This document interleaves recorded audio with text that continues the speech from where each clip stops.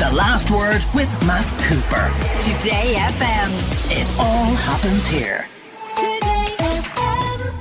And you're welcome back to The Last Word. It's Ian Guider in for Matt today. Now, would you like to live to 140? And what would the quality of life be like for you at that age? Well, according to researchers from the University of Georgia, they've been looking at the lifespans of people in the UK who've been born as far back as 1880 to work out the potential future lifespan of us all. And it's come up and said that anybody or somebody born in 1940 could possibly live to 141, and for women it could be 131. So what would life be like, and indeed would it even be worth it? Joined on the line by Professor Roseanne Kenny, who's a geriatrician at Trinity College Dublin, and our own Ben Finnegan, news anchor at Today FM, is with us here in studio. Professor Kenny, thank you very much for joining us here on The Last Word. We have seen lifespans increase over the course of the last century. We have seen health outcomes improve. We should be welcoming this study.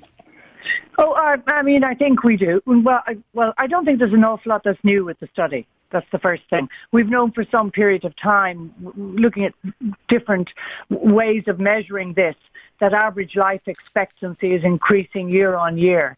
A baby girl born in Ireland this year will live on average 3 months longer than her baby sister born last year.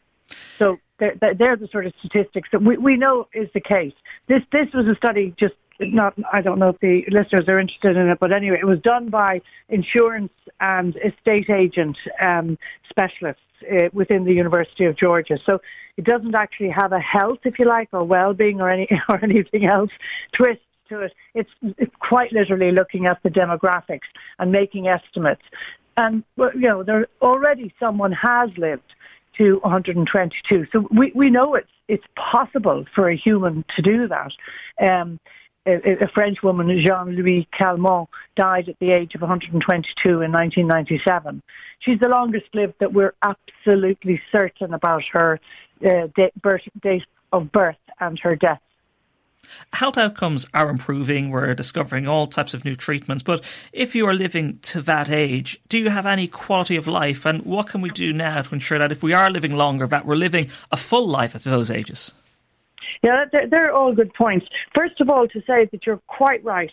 The quality of life is incredibly important. And many people will say that they do not want to live to 122 if they don't have a good quality of life and particularly reasonably good state of health. And technologies are improving, our treatments and interventions are improving, even our detection of early changes which indicate diseases and illnesses and the biological process of aging itself have improved. Our ability, that is, to do all of those things. What hasn't changed hugely, and we really need to focus on, I think, at a national level, at a system level, is much better ways of regularly applying holistic prevention assessments, or at least making them available for people. And so that if I, at whatever age, say 50, decide, okay, I want a complete NCT, and I want it every year so that I will absolutely know if anything is happening to my system and it happens early enough or is detected early enough that I can pick it up. We don't practice medicine to the extent we should be like that. What should we be doing to prepare for living longer and living longer for, I suppose, that we can enjoy ourselves better? I think you'll be a bit surprised by some of my answer, and it's all very firmly grounded in evidence.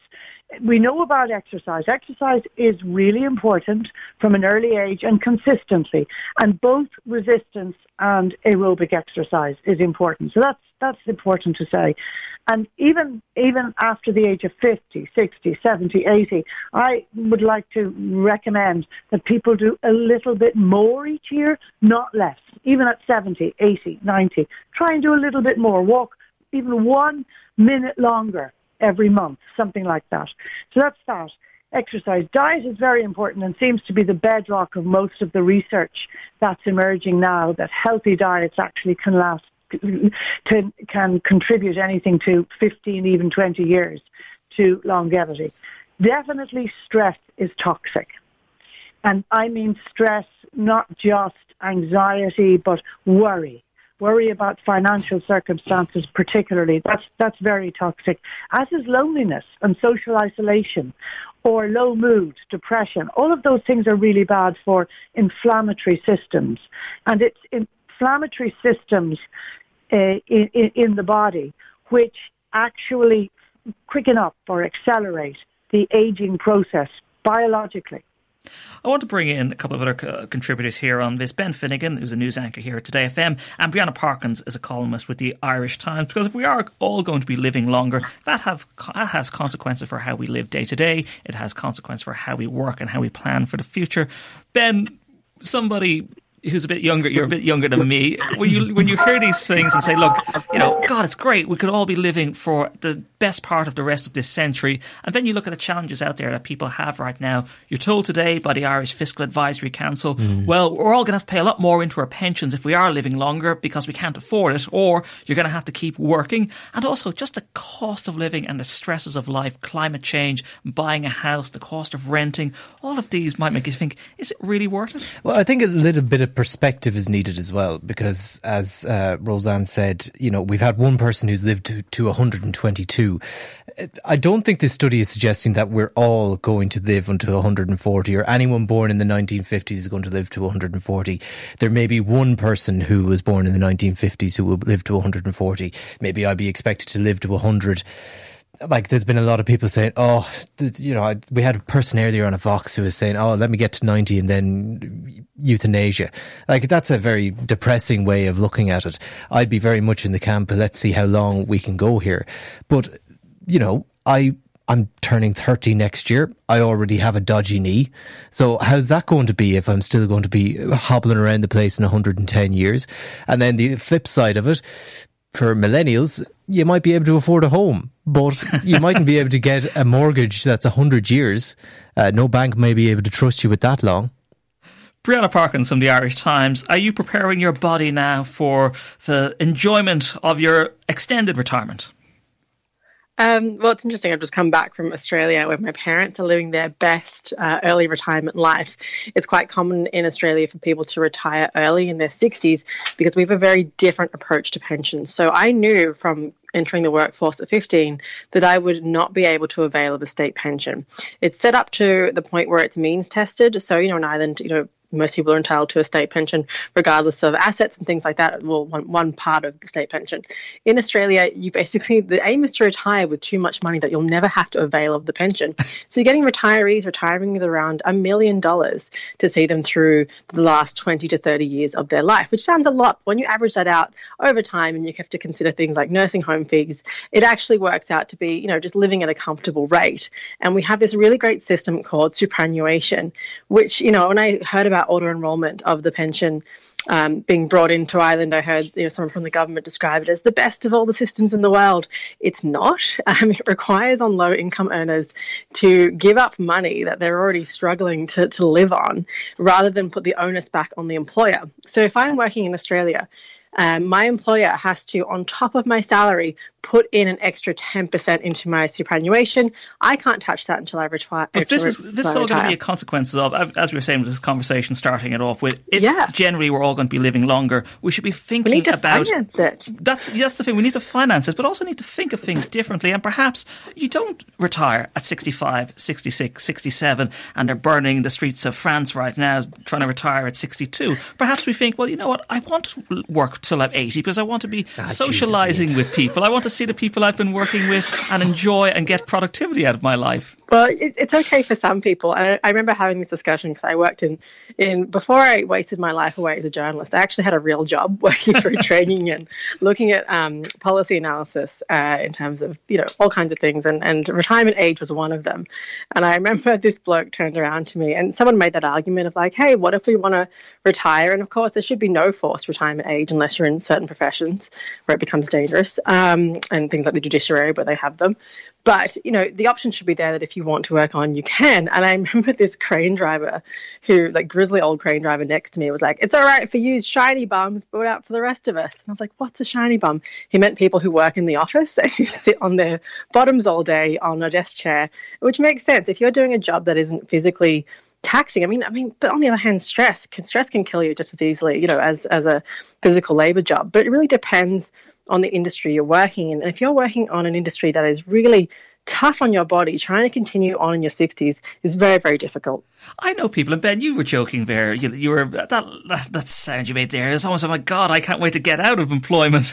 But Ben, I know people who were forced to retire from jobs, particularly in the medical field, in different other walks of life, who were told on the way out the door at 65, that's it, off you go, and really wanted to contribute for many more years to come and weren't, because they were told, well, you're no use to us anymore. Now here's an opportunity, thanks to science, thanks to the way we're all living a little bit better, a little bit healthier, you can still contribute, perhaps not to employment, but to other things out there. There's a happy medium to it. Like, there isn't, like, the forcing people to work to like mid-70s or even 80 would be quite ludicrous, I think, at this stage, because it's not a categoric fact that we're all going to live to 140 or 120. The general thing is that health is improving across the board. We have seen lifespans increase.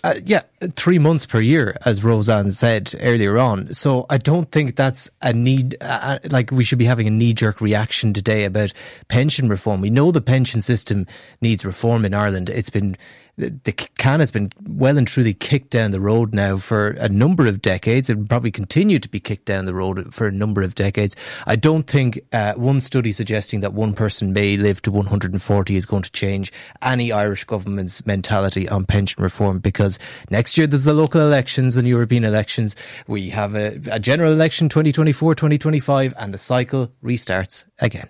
Is this the outlook of a millennial, a Gen Z, that, the world is a bit dark right now? We shouldn't be celebrating these breakthroughs in science? Well, maybe not. But, there is a lot of problems here. And like, if humans are to live to 140, and if the average age of my generation would be, let's say, 95 to 100, that is actually a legitimate problem. That we're going to have to, as Brianna outlined here, we're going to have to finance these things. There is also something that hasn't been mentioned, the climate issue. And as well, another big thing, and I hate to be so morbid about it, housing. One of the ways that we're going to regenerate housing is by people moving into nursing homes or moving on to the next life. Brianna, you coming from sunny Australia, you must surely think, God, this is actually great for us all, that we can enjoy travel further into our life. We can go all around the world and we can experience, after many, many years of hard work, we can all have a little bit better retirement, so long as we finance it a bit better, that government's plan, and as Ben says, we get the housing situation sorted. It's like, I hate to say it, but my grandparents are Irish. And they're still terribly homesick after 50 years. They still call Ireland home. But I am so glad that they are retiring and getting older into their 80s and 90s in Australia, because they have access to amazing healthcare that's free. They have their retirement pension pots, and they're doing really well. And I don't know if they'd have the same access to that healthcare in Ireland as well. So it's housing, it's healthcare, it's a lot of things. We have an aging population, and that is going to put a strain on a lot of things unless the government kind of figures out a way around that and has to do that pretty soon. But on the travel point, you get to an age where you actually can't travel because the doctors won't sign you off. My grandfather might be illegally boarding a flight to Australia to Ireland at some point, but the doctors won't sign me off, right? I'm like, yes. And he's like, but I might die on board, but that's fine. I'm ready to go. I was like, that's really grim. I hope the person next to you doesn't find out. So before we go, I'll bring in Professor Roseanne Kenny from Trinity College Dublin. Look, as Ben said there, this is not going to be everybody, and as you said, it is an actuarial study, and accountants and actuary people look at numbers. But from a planning point of view, are we set up in our health system? Are we set up in our day-to-day so that we can care for people who are living older and for the ailments that they will suffer? So just park, if I could just take a step back, park something. The points that were made by Brianna and Ben are excellent. The most important thing is we have choice as we get older, how we transition into retirement and whether or not we want it. That's number one that I would really like to see. I know the research is that compulsory retirement is very bad for people. So that's the first thing. And also, we do need the contribution that people can make to our society after 40 years of working in an area. They have accumulated an awful lot of skills. So just leave that aside. Secondly, I'd love to end on a note rather than anything negative or critique of the health system, because that's going to take ages. But we can do so much for ourselves going forward.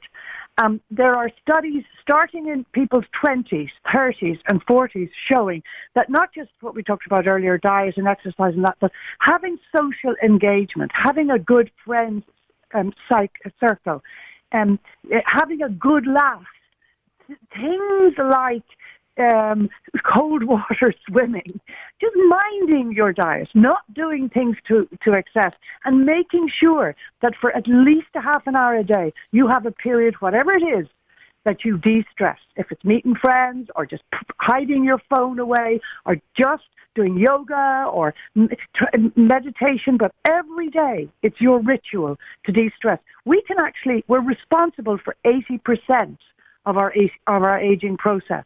Genes are only 20%, so we can control a whole lot. Professor Roseanne Kenny from TCD, thank you very much for joining us. Brianna Parkins from the Irish Times and our own Ben Finnegan, thank you very much for that. The Last Word with Matt Cooper. Weekdays from 4:30. Today FM.